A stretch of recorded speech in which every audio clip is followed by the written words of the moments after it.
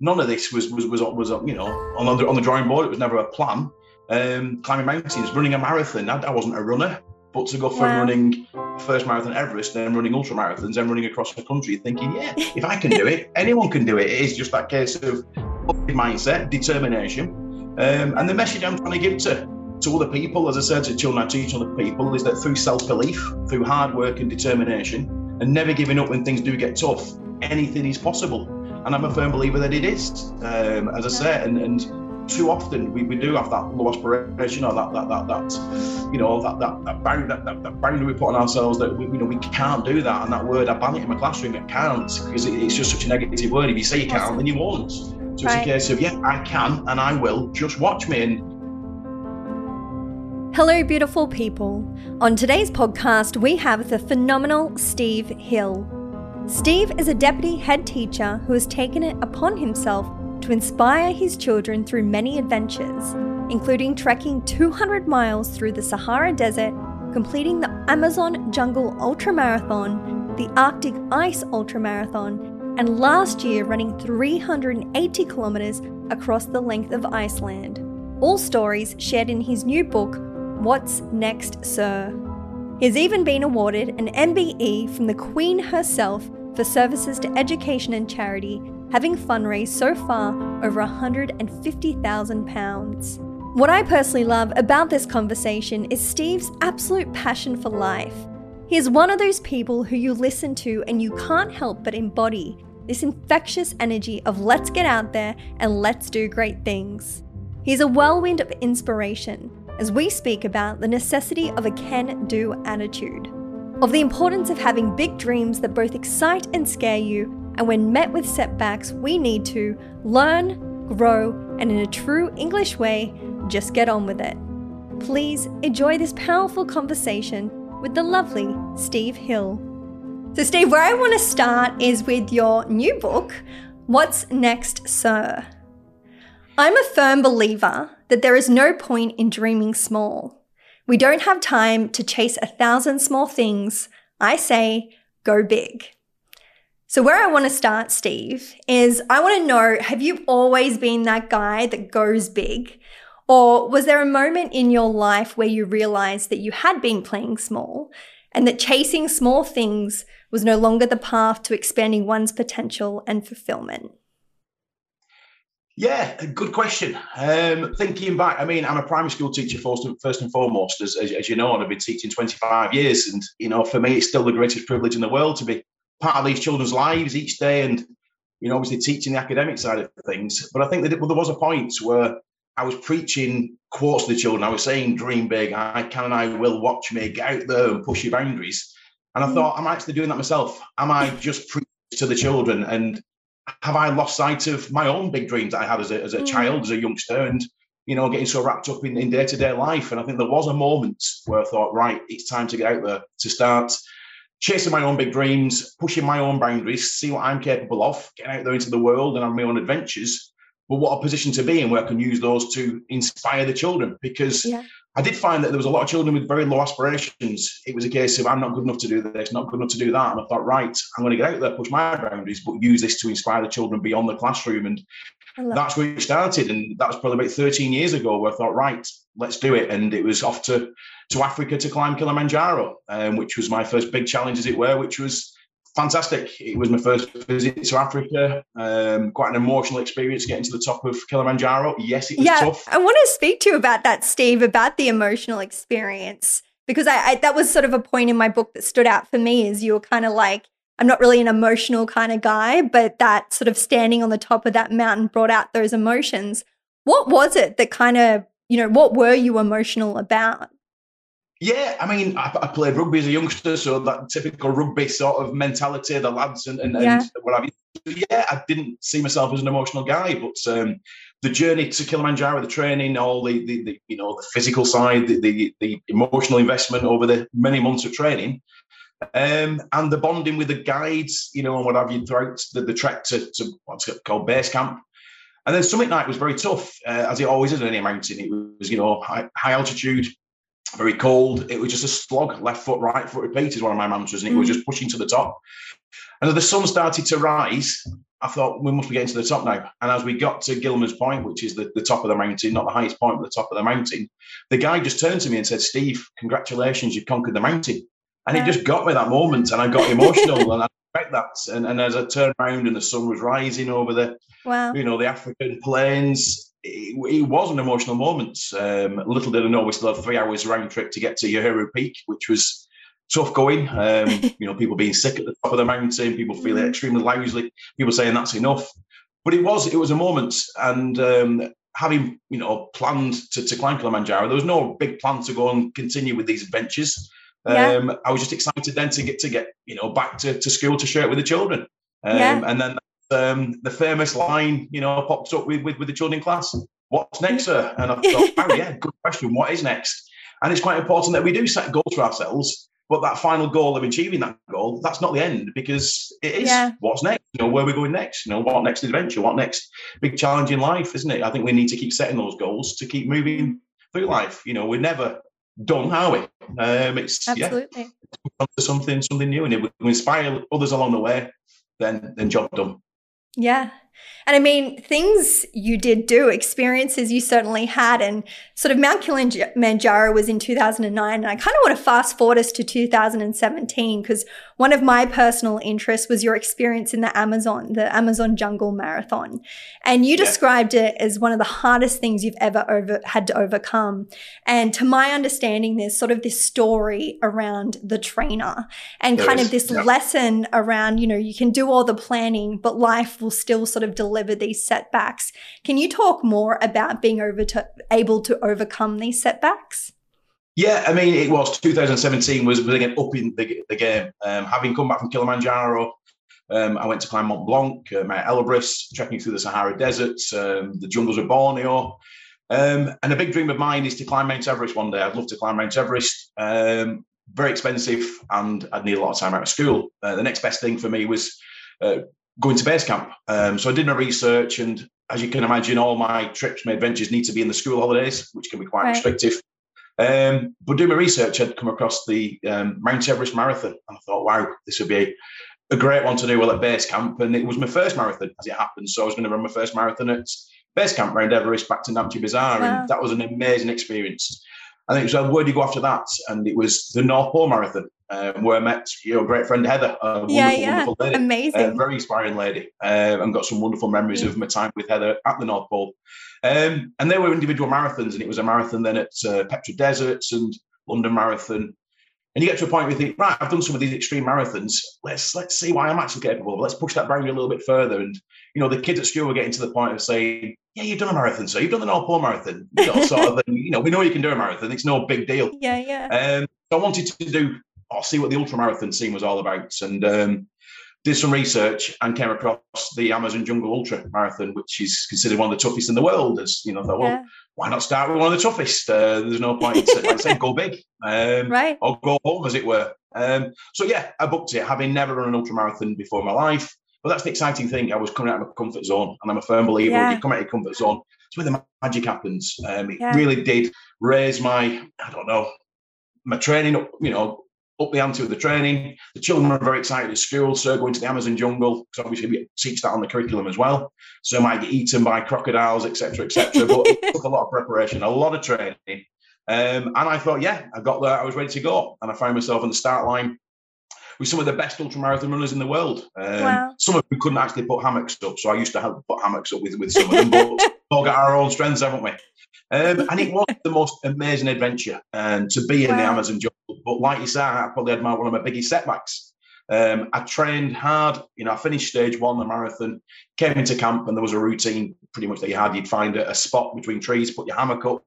Invariably, the trees would be full of ants. And again, being one of the slower runners, I'd be coming in the night. So, often, it's dark, raining. There'd be one spot left for me in the worst part of the camp type of thing, right in the corner where you might get eaten. Get my hammock up in the dark, get the wet clothes off, wet from obviously the humidity, but also swimming across rivers, and get a bit of food down you, get in your hammock and get a few hours sleep if possible. And that's what I did on that first night. And then the following morning, it was pretty much everything in reverse. Wet clothes back on again, swollen feet back into your wet trainers, hammock down, your bike, get a bit of, gruel down your high calorie food down you, and off you go for stage 2. And at that point, I was just let down to pick up my left running shoe, and there was a massive rip down the side. And it was one of those moments of complete disbelief, thinking, how's that happened? It obviously happened yesterday. I hadn't realised. And what am I going to do about it? And for a few seconds, I just thought, that's game over. How can I continue? I've got 5 marathons to run in the Amazon jungle. It was a big rip. And there was no way that shoe was staying on my foot. And I felt sorry for myself at that moment in time. I thought, well, that's it. There's nothing I can do about it. I gave my head a bit of a wobble, thought about what the kids at school would say, and it pretty much would be, get on with it, sir, as I said to them, with the little setbacks. And I spoke to Chris King, the race director, and he said, what have you done there? Well, use your gaffer tape sort of thing to gaffer tape it up. And I said, what do you mean, use your gaffer tape? And it seems, and ever since, I take gaffer tape with me in all my tricks, but it's just it mends anything. So we managed to borrow some gaffer tape of some of the other runners. I gaffer taped it up and put some dip ties on it, and it kept the trainer on my feet, and I allowed me to finish the race. Then that race, my feet were not in good condition. I lost 6 toenails, of which I do keep in a Ziploc bag in class, and I do pass that little bag around class sometimes, which the children don't always enjoy. But as I say, I'm trying to get to double figures with the toenails in the bag. But I finished the race, as I said, I finished what I set out to do, and it was a tough race for sure. But I kept the trainer. People said, well, send it back, put a complaint into the manufacturers. And it wasn't, that trainer was a big part of my race. And whenever I get asked to do a talk on my adventures, I take the trainer with me. It's been to Buckingham Palace, it's been to St James's Palace for Duke of Edinburgh Awards. And it means a lot to me. And there's a story there, isn't there? And for me, the trainer's a bit like life. In life, we prepare. We train hard, we prepare well for all eventualities, but in life we're going to get setbacks. It's part of life. We've got to accept that things are going to come out of the blue that we don't like, they're going to set us back. And when that happens, we've got 2 choices. We can either sit there and feel sorry for ourselves and blame the trainer, but blame everyone around us and quit.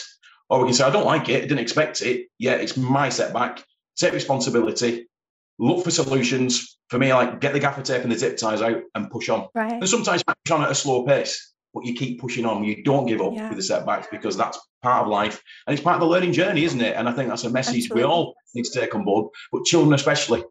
Children don't like failure. Children don't like setbacks. It's when they get a setback that they often quit. And it's no, the setback is part of your learning. It's part of life. Accept it, embrace it. It's your setback. Learn from it and push on. And as I say, push on at a slow pace if you need to. So it's there, as I say, it's a big part of my life now. It lives in my wardrobe, that trainer. There's a story behind it. So it was at a low point, but as I say, low points are there to test us to a degree, isn't it? But also, as I say, teach us lessons. And I can't say I've had the same problem since. In the Arctic Ice Ultra, zip shoes, and one of the zips bust on that, and I laughed that time. I thought, these things are just sent there to try us. So all good. But what an experience. And if you haven't done the Amazon Jungle Ultra, I would highly recommend it. It's a great adventure.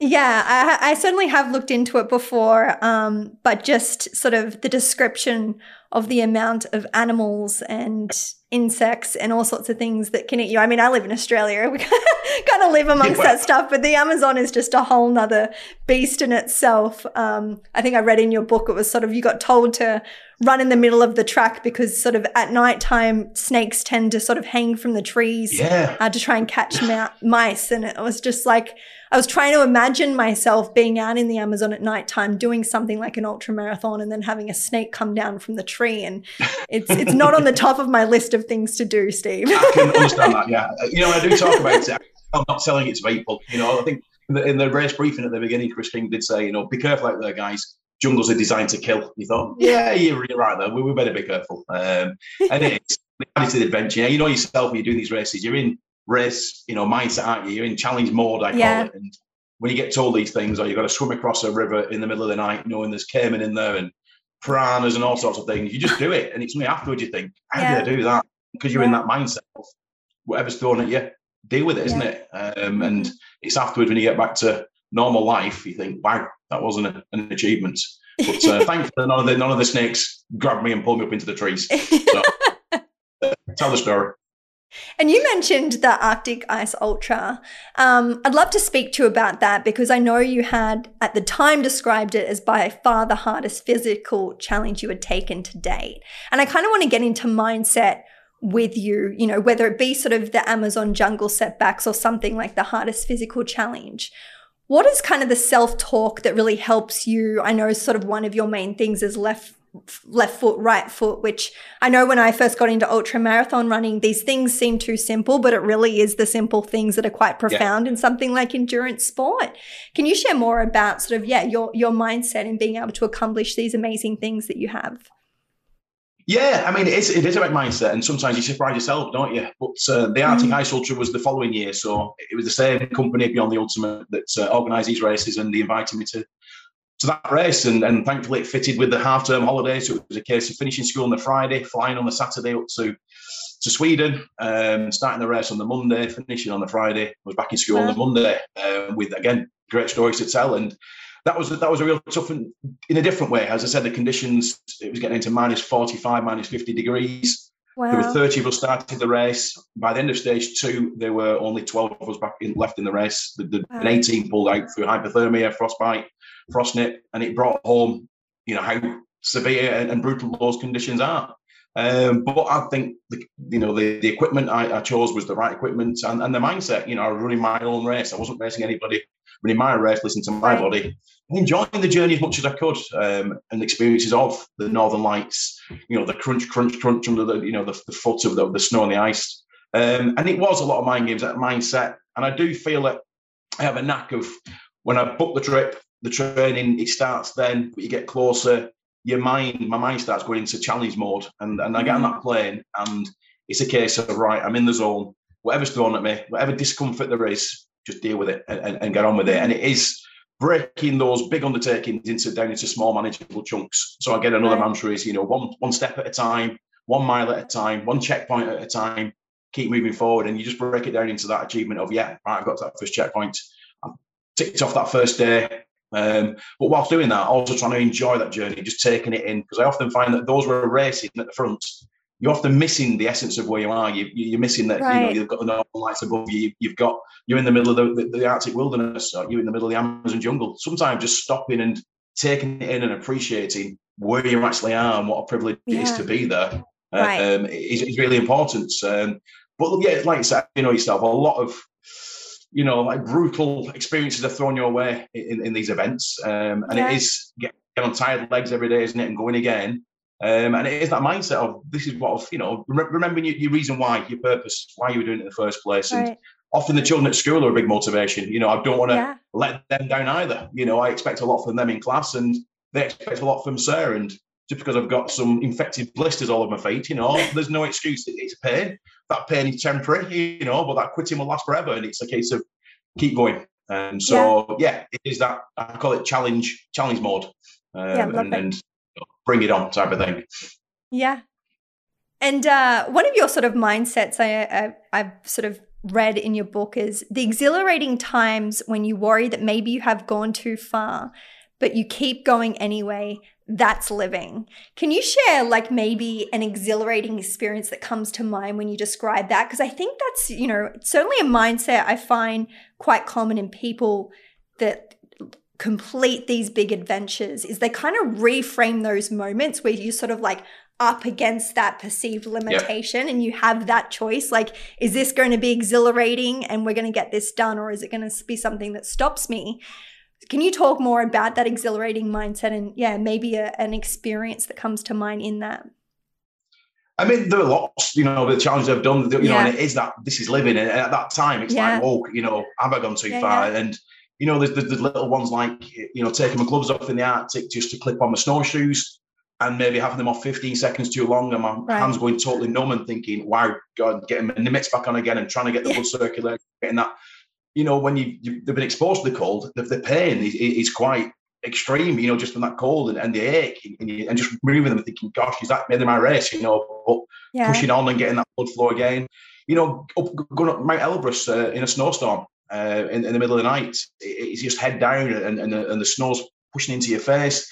You're going up the side of a mountain, and exhilarating, yes, worrying in many ways, but I think sometimes you haven't got time to think about the worrying. You've got to just keep pushing forward, haven't you? And thinking, well, follow the guide, listen to the guide.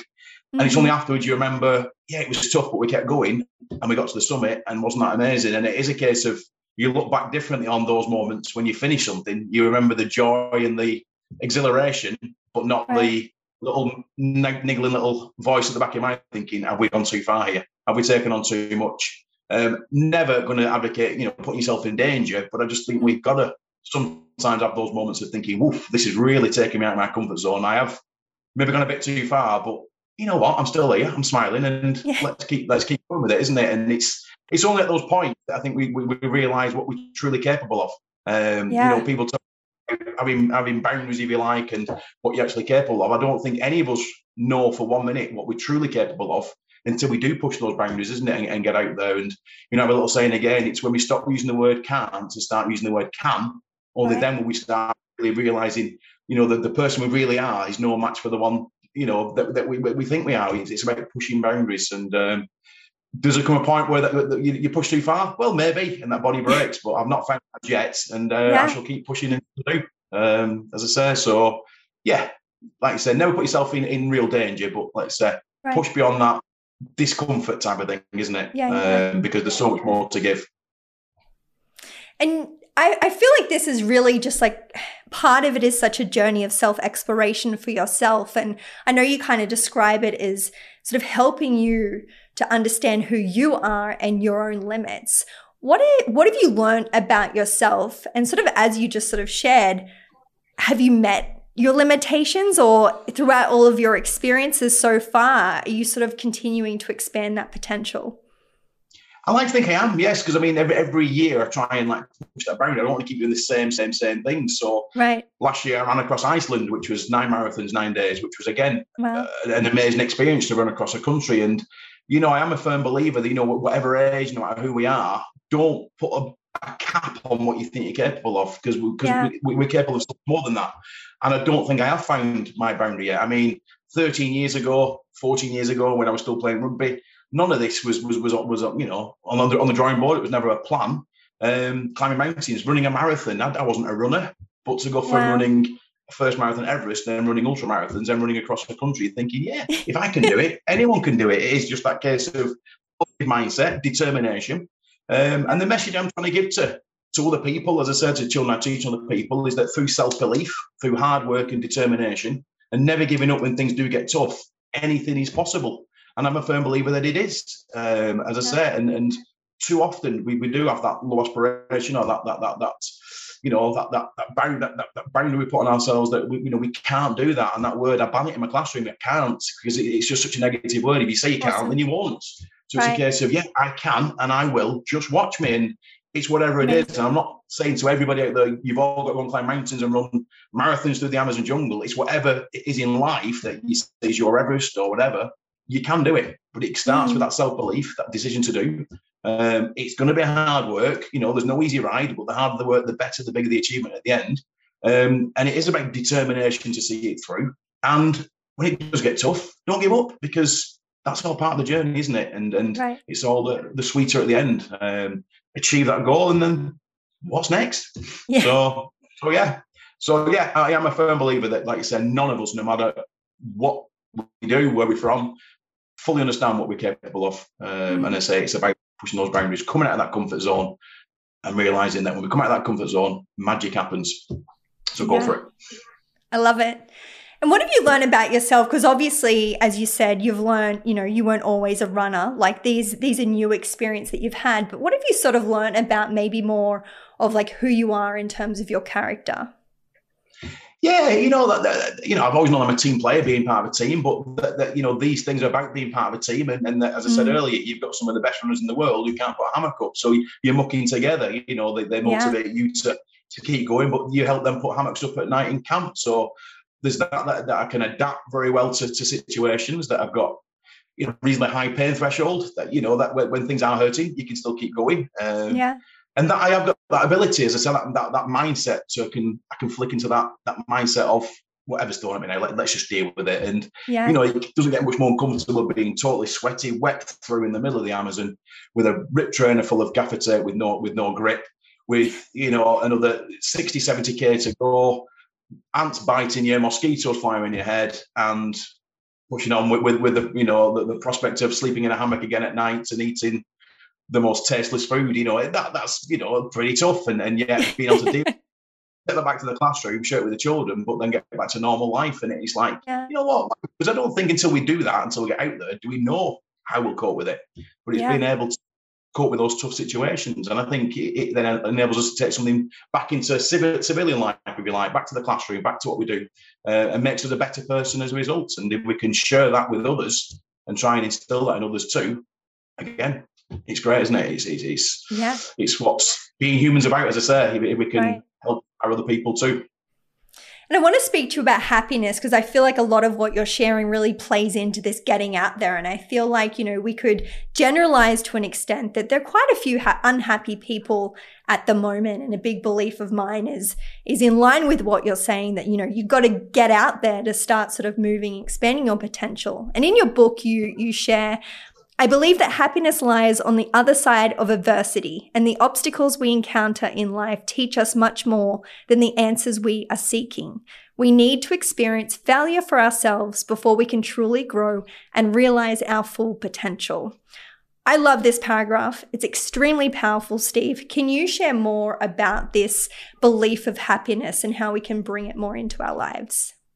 Yeah, I believe it's a choice thing, isn't it, happiness? You know, it's all within our capabilities. It's like, you know, we talk about adversity, we talk about setbacks, we talk about life situations, and it's how we respond to those, isn't it? It's about whether you feel sorry for yourself, you become that victim, it's all against me, and as I say, do nothing about it apart from just sit and wallow in that and feel sorry. And I know people are in some tough situations, but it's got to be a choice thing from you then to say, well, I'm going to do something about it. You know, what is making me unhappy? What's making me feel this way? We'll make those changes, and it can be small changes initially, can't it? Whatever that may be. Going out for a walk, isn't it? You know, phoning a friend, or whatever it may be.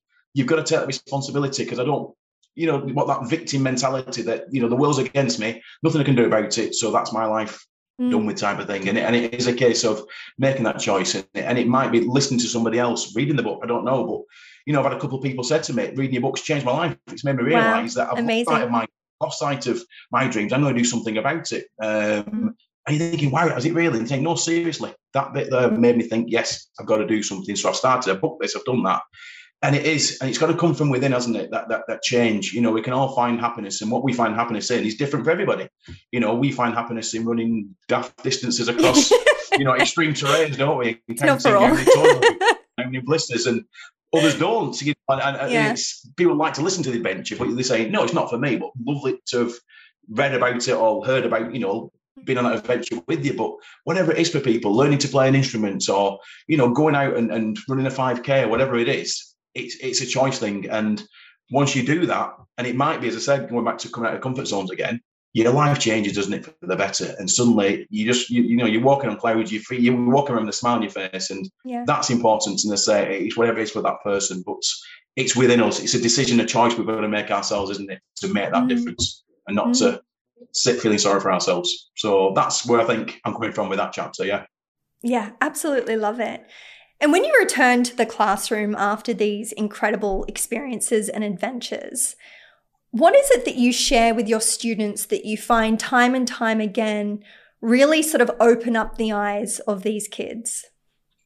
Yeah, I mean, they're so excited. They're excited before I go, because I try and include them involved in everything, you know, so it's from September, new class. It's always, you know, when we've done all the other sort of books out and everything, what's our challenge this year, sir? So it's what's our challenge? They buy into it. It's their part of the challenge as well. And we have that discussion of, well, what do you think? And they come up with some wild and wonderful things like, you know, swinging across the Atlantic and, you know, running on the moon and all that, which I'd love to do one day. Yeah, you say wild now. I see a future where this is all possible. Absolutely, and hopefully in our lifetime, it would be great to be there. But and we have the discussion, and like I said, they buy into it and they come up with the ideas, and then eventually I book it and then share it with them, and they get very excited about that, wherever it may be. And then I share the training with them as well. I tell them, you know, training, they hold me accountable as well. You know, in the middle of the winter when it's dark and wet, and you have a long day at school, and you don't often feel like getting out there, and it's about getting out there putting the hard miles in. Right. We're not watching, if you like, isn't it, in the middle of winter when it's dark, and being accountable to them. And in the morning they'll say, you know, did you get out last night and train, sir? And yes, I did. And they spur me on in that sense, and they give me a great send off when I go on a challenge. So they'll write me little letters to open on each day one, and it's motivational. Keep going, sir. We believe in you. You can do it. And then, you know, all that, which is fabulous. So as much as people might say, well, you inspire these children, they also inspire me and motivate me. And we talk about those dark moments when it is tough and you're grinding it out. I often think about them at school and think about, you know, those conversations when I get back, and that really spurs me on, motivates me. So, as I say, at the end of the challenge, it's great to celebrate, if you like, with your fellow runners.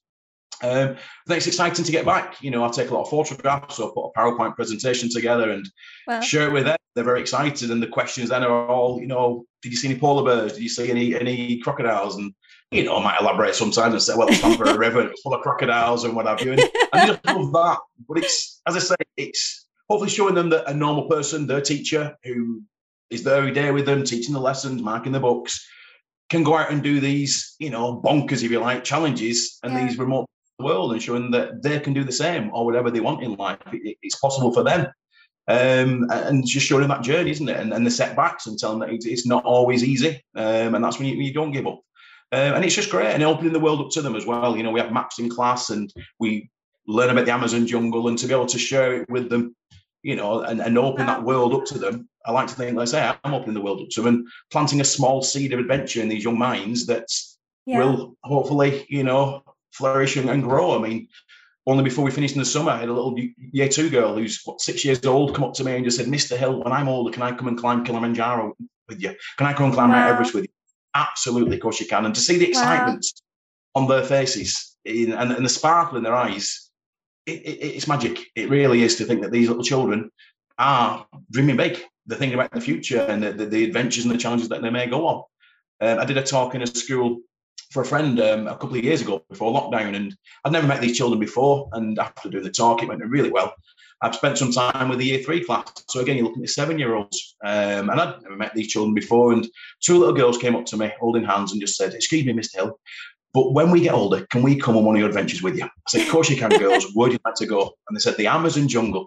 And the usual conversation of, are you okay sleeping in a hammock and you don't mind spiders and snakes and so forth? And said, no, we're okay with that. Can we bring some friends with us? I said, of course you can, girls. And the look on their faces, they were holding hands and they jumped so high off the floor and they were giggling and their eyes were sparkling. And I thought, we need to bottle that, because that's what young children should be like, really excited about the future and what they can make of their future. And yet sometimes we don't see that. Sometimes we see these children with very low aspirations who just think, you know, I come from a poor background, I'm not very academic, or whatever, and therefore there's not a lot for me. And it's a case of, yes, there is. You know, everyone should have big dreams, is another thing that I try and advocate. Big dreams, and your dreams should be so big, so massive, that they excite you so much. And they excite you so much, that they even frighten you to a degree, because they're that big, they're massive. And nobody in this world has got the right to tell you that your dreams are too big. But you've got to believe it, and you've got to work hard and make those dreams a reality. And how exciting does life then become? And that's, as I say, the message I'm trying to give to these young people. Get out and have these massive dreams and live your best lives. Yeah. I'm pumped, Steve. Let's go. I'm going to Amazon. Let's bring it on. Let's get Amazon. Get it down. Yeah. So what, I mean, you know, in the spirit of the question, what's next, sir? What is next for you? I'm always looking for the next. I mean, this has been an adventure in itself, writing the book. I mean, as I say, going back to that, it was never something I ever envisaged doing, you know, but equally so, running marathons with the Amazon wasn't. And that's the exciting thing about life. When you grab opportunities, sometimes they take you down a path that you never planned on, and it might work out, might not work out. But that's the exciting thing, isn't it? Grab opportunities, see where they lead, and it might lead somewhere exciting, it might not. But the book did, and as I said, to write the book, I said that was my lockdown adventure. I wasn't chopping my way through jungles or, you know, running through the Arctic. I was chopping my way through sentences and paragraphs and chapters, and it was a challenge and adventure of a different type, and the end result has been fantastic. But yeah, what's next? I'm always looking, and there's nothing this summer. There's been nothing jumped out at me this summer. I've got my eye on something for next year, which is Costa Rica. Running across Costa Rica sounds quite exciting. But I also think about the continents. You know, there's certain continents I've not been to. So I've not been down to Australia. So I want to come down to Australia and do a challenge down in Australia at some point. It would be fantastic. I've not done one in North America, Antarctica. So there's lots of things. as I said earlier, I'm restricted to school holidays, so there's certain things I'd like to do in term time. So they'll have to wait until I, semi-retire from teaching, maybe, or become a full-time adventurer. I don't know, but who knows? But yeah, always looking. So yeah, Costa Rica maybe next year. I've come across a Svalbard, coast to coast across Svalbard, which sounds quite exciting. Wow. Bearing in mind there's more polar bears in Svalbard than humans. So, and again, any suggestions, any from yourself or your listeners, I'm up for anything that again pushes those boundaries. So I've run 9 marathons 9 days last year. I want to do further than that, but it's got to be in an extreme environment. I like the more extreme, the better. That it's got to be worth doing, hasn't it? You've got to have a real high level of apprehension. Absolutely. You got to play. Have I gone too far here? Well, let's wait and see. Let's do it. So, as I say, I have no intention of slowing down. It is keeping that question going. What's next, sir? And in September, in a few weeks' time, that's one of the first things the new class will meet with. What's this year's challenge, sir? So I need to ensure that I've got something in the pipeline that's is getting me excited. But I'll keep you posted. But I'm more than happy to do the Amazon jungle with you if you've decided you'd like to do it. Thanks. I'll probably just hide behind you the whole time, Steve. But as I said, let's think about that. But there's all sorts, isn't there? And maybe doing something with Heather. Sometime in the future. Love that. Fables would be great, wouldn't it?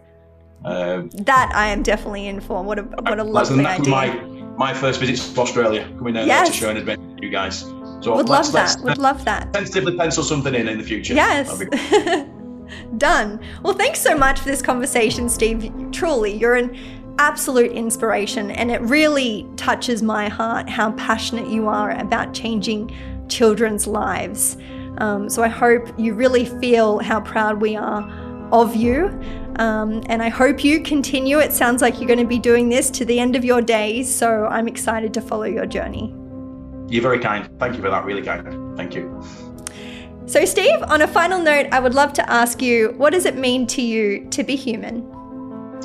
It's a big question, to be human. I think for me, it's living your life to the full, but also while doing that, connecting with people and making a difference to the lives of others in a positive way, in however that may look for you. Trying to inspire other people through what you do to live their best lives too. Because I think we can do that and make a difference in the world in a positive way, that when people have met you, they go away thinking, I feel a bit better about myself now, and it's made me change my mindset. So living your best lives and making good positive connections and helping other people to live their best lives is possibly what I'd say is about being human.